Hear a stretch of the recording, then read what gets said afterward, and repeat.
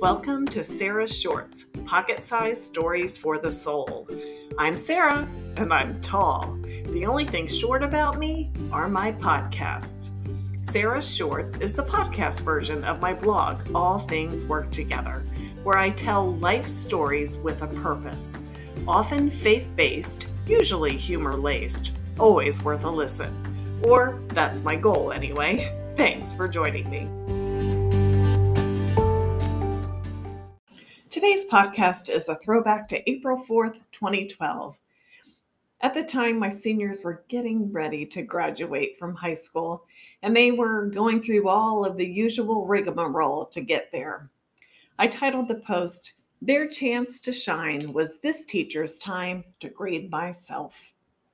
When my seniors perform their capstone projects, I know the end of my time with them is near. My heart aches at the first pang of the teacher's version of empty nest syndrome. But first, if I've done my job well, I must see I am superfluous. Today was that day. I had the pleasure of watching my seniors in action, presenting their capstone projects in front of their parents and invited guests, their fellow secondary students, and a panel of judges. I learned a lot, not just from the details they shared in their slideshows and speeches, but mostly from the way they handled the day's mini crises and the chaos that ensued, despite our best efforts to avert just that. The day, like the past 6 months working on these projects, mind you, did not start out as a pleasure. I had asked the 6 students presenting projects today to arrive between 10 and 10:30 this morning. Exactly one senior showed up at 10.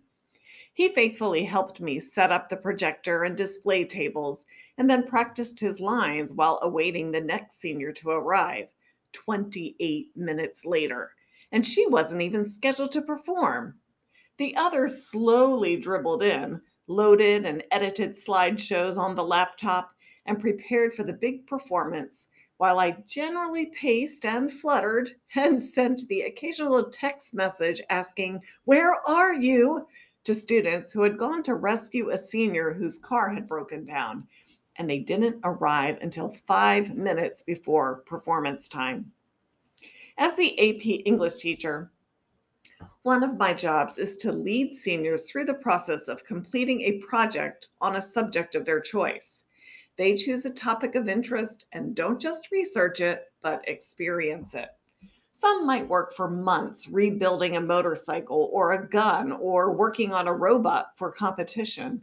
Others might take a short-term mission project or prepare to compete in a one-time event. This year's projects vary from travel journals to making aquatic robots to raising funds and awareness to save children from slavery in foreign countries. One student was learning to fly while another was learning to jump from a flying plane. Up until last year, I got physically sick for about a week until the capstone projects were completed.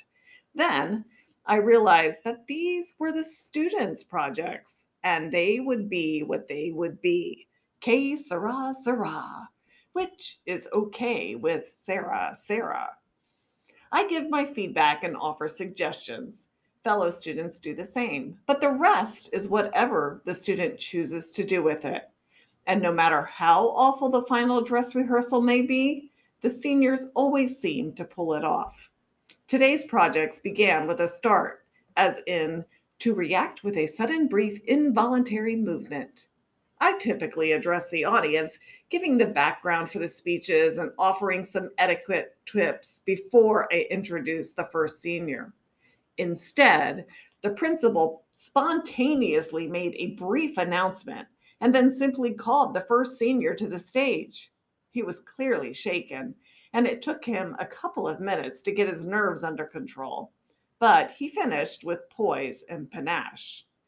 The other seniors proceeded one by one, quickly leading to a planned intermission.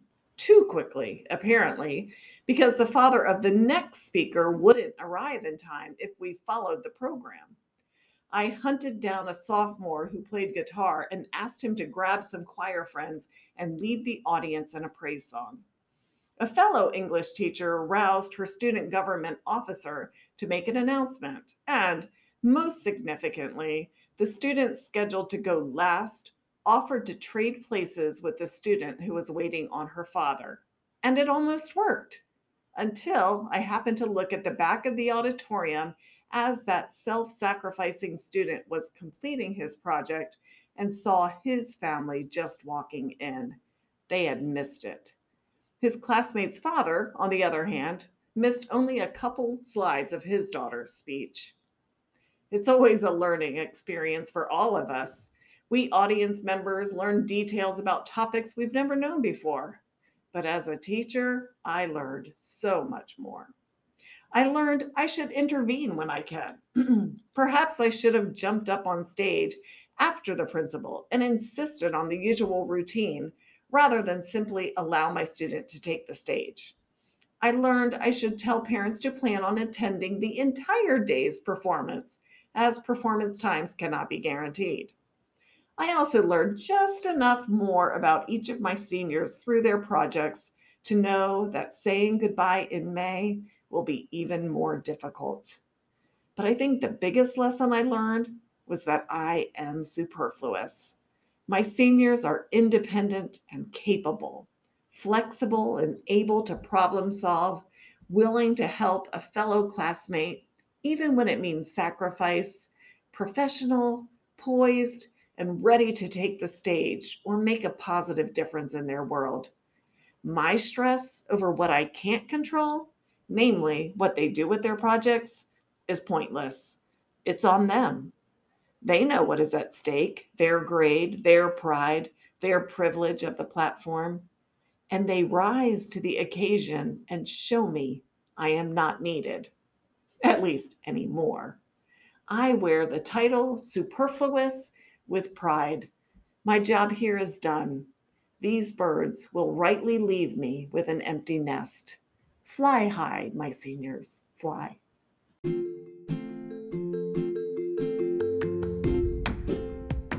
Thanks for listening. If you enjoyed this podcast, keep listening, please. You can find my written stories on my websites, All Things Work Together, located at sarahdagan.com. That's Sarah without an H. I hope you'll come back for more of Sarah Short's pocket-sized stories for the soul.